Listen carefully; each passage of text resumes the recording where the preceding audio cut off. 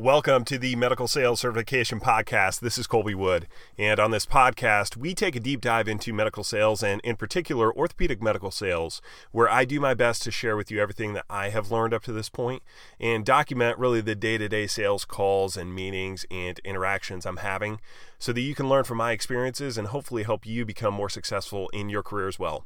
So without any further ado, please enjoy today's podcast.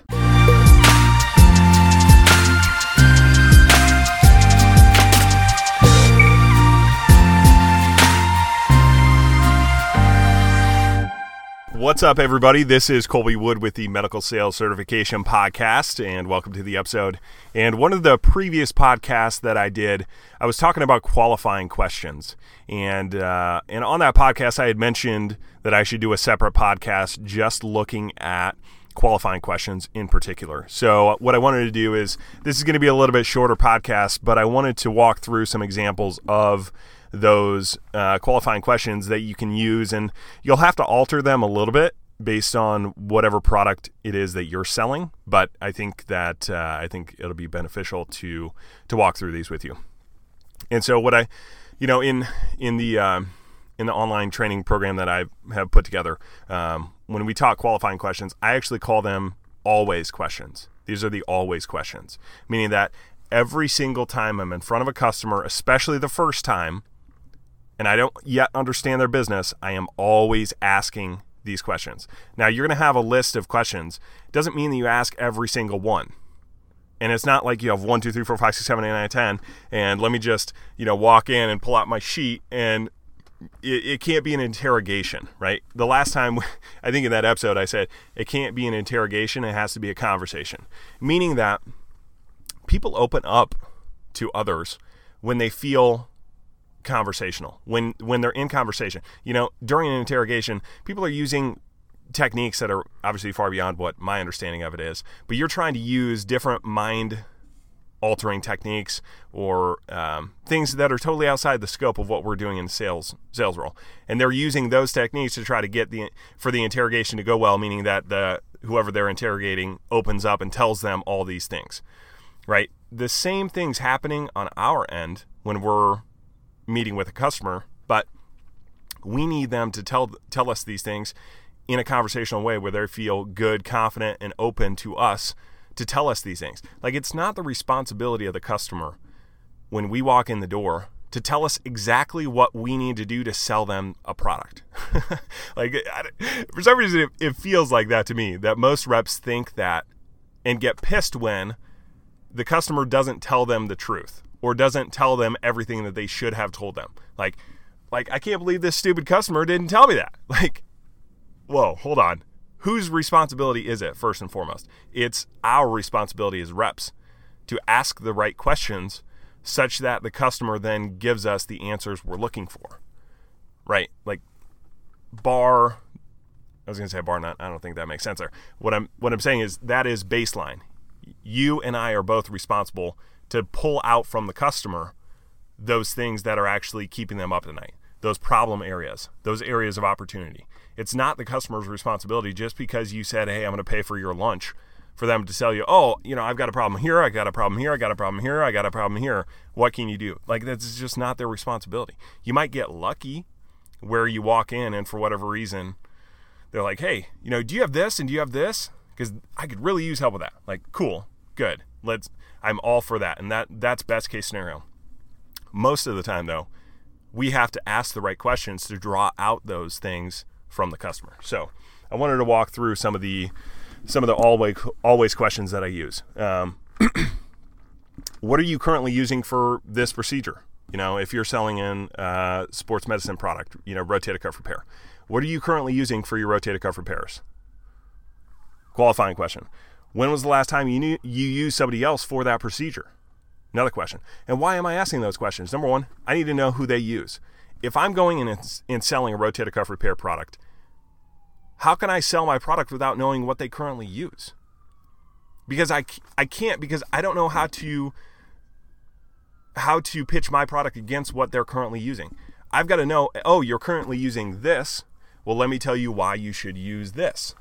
You can't do that if I don't know what they're using. Maybe they do double row rotator cuff repair and I'm trying to sell them a single row anchor. And they're going to be like, I don't use single row. Sorry, get out of here. Right? Like that's going to happen. So you ask them, what are you currently using? How long have you been using them for that procedure? Why that question is relevant is because for two reasons. Number one, what if they're like, well, actually, I just started using them last week. That tells you something totally different about the customer than if they say, well, I couldn't tell you the last time I used somebody else. I've been using them my entire career, right?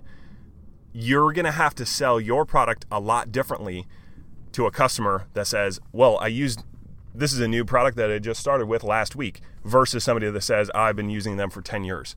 Your job, your responsibility on how to sell them is going to be totally different based on how long they've been using that current product. And I need to know that before I start pitching my product, right? What's most important to you when considering a product for rotator cuff repair? Why are you currently using that? What are you thinking about when you're doing double row rotator cuff repair? Have you ever considered using single row rotator cuff repair, right? If I could show you a better option for what you're currently using, would that interest you? Or what else is in there? What other factors are helping you make a decision to use who you're currently using? Outside of the product itself, what else should I be aware of as to, why you currently are using this product? What else is that vendor doing for you? Is there anything outside of providing you the product that they're doing for you that adds value to you and your practice?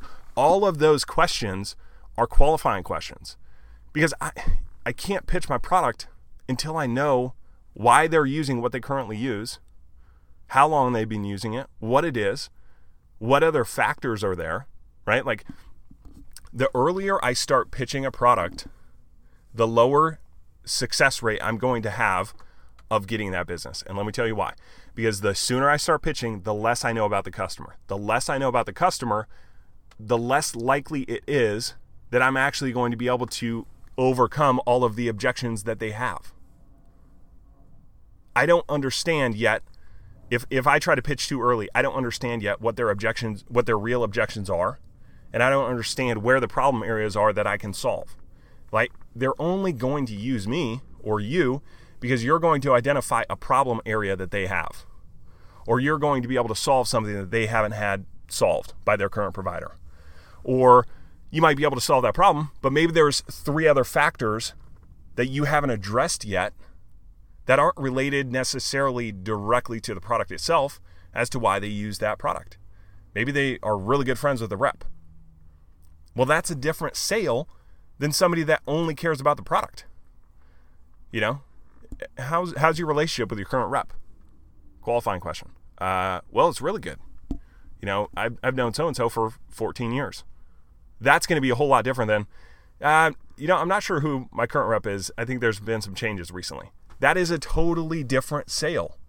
You're going to approach that completely differently on how you actually sell the product to the customer. If they've been working with their rep for 14 years, what are you going to do? Well, let me tell you why our product is better. Like, that's not the objection. Right? Like, if he's been using his current rep for 14 years, you can't expect that the only reason that has happened is because that one rep has always had the best product ever. I mean, you think that the doctor hasn't been approached by other reps trying to sell their product? Of course they have. Every week, there's something else outside of the product itself that has them still continuing to work with this rep. It's likely not because their rotator cuff repair product is so good that they've been working with this rep for 14 years. It's likely that there's a lot of other factors outside of the product itself that have kept this surgeon working with this rep. And so the way to sell that is not to walk in there and say, well, let me tell you why our product is better than what you're currently using. This is not the thing. Like, that's not the approach. You're not going to be successful. I mean, unless you're literally selling a product that's like, where the surgeon's like, oh my God, I can't believe how much better this is than what I've been currently using. God, I'm going to have to tell John or Cindy or whoever my rep is, like, I've got to use this product because it's so good. Like, maybe you're in that scenario. Maybe you're in the scenario where you've got a product that is so disruptive, so different, so better, that's not a thing, so much better that you're going to get the business. Probably not, right? So if that's the scenario, yeah, forget all the qualifying questions. You just have the best product in the world. Okay, but that's going to go away at some point, and then you're going to actually have to get good at asking all the right questions. You know, if you chose to work with us, how would that affect your relationship with your current rep? Well, it'd probably jeopardize it a lot. I hang out with that rep all the time on the weekends. Like, okay, right? Like, now I know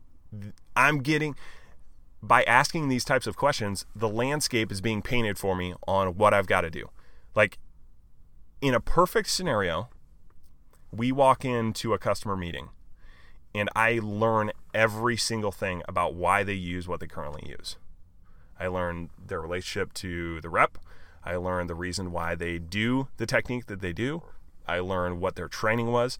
I learn their background. I learn where they operate. I learn the GPOs that are involved in the facilities that they operate at. I understand the people that are involved in the decision-making of new products. I need to learn all of that so that I can figure out, how do I sell my product? How do I get this product in this surgeon's hands? And if I get a yes from the surgeon, how do I actually get it in the door of the facility? Because it doesn't just automatically mean that I can walk a product in the door at his next surgery. There's a lot of other barriers and red tape that I'm going to have to go through to get approval to bring this product in, right? There's a significantly longer list of these questions that I have. It's not in the program yet. That program is coming on the website, and I'll have a full list. But use some of those questions that I talked about today. Tailor them based on what you're selling and the products that you're selling. But you have to understand that the qualification of the customer is the most important thing when you're walking in the door for the first time, especially. Like, if you've got a good relationship with the customer, you generally understand at that point, you understand what the reasons are they use a current product, or you understand why they've been using this person over that person. And so you've got an understanding of their business. But especially early on in a cold call situation, when you're walking in the door, when you're introducing yourself for the first time, when you're trying to figure out the landscape, you can't start pitching your product. Don't just walk in the door and start talking about your product. Ask the questions first. Hey, why do you use what you currently use? How long have you been using them? Why do you like that over this? How long have you been working with that rep? How's your relationship with that rep? How's your relationship with the company? Is there anything outside of the product itself that makes you want to work with them? Right? All those things are so important to be able to help you craft your pitch and your message to the customer as to why they should do business with you. So I hope that's helpful. I hope that kind of takes it a little bit more granular, I dove a little bit deeper on the qualifying questions there, the always questions. You've got to have those in your back pocket every time that you use, every time when you're talking about the customer, especially the first time.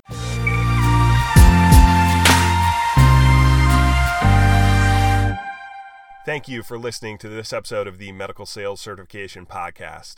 And as you know, we give all of our content and training away for free, so it would really mean a lot to me if you could subscribe to this podcast and leave us a review.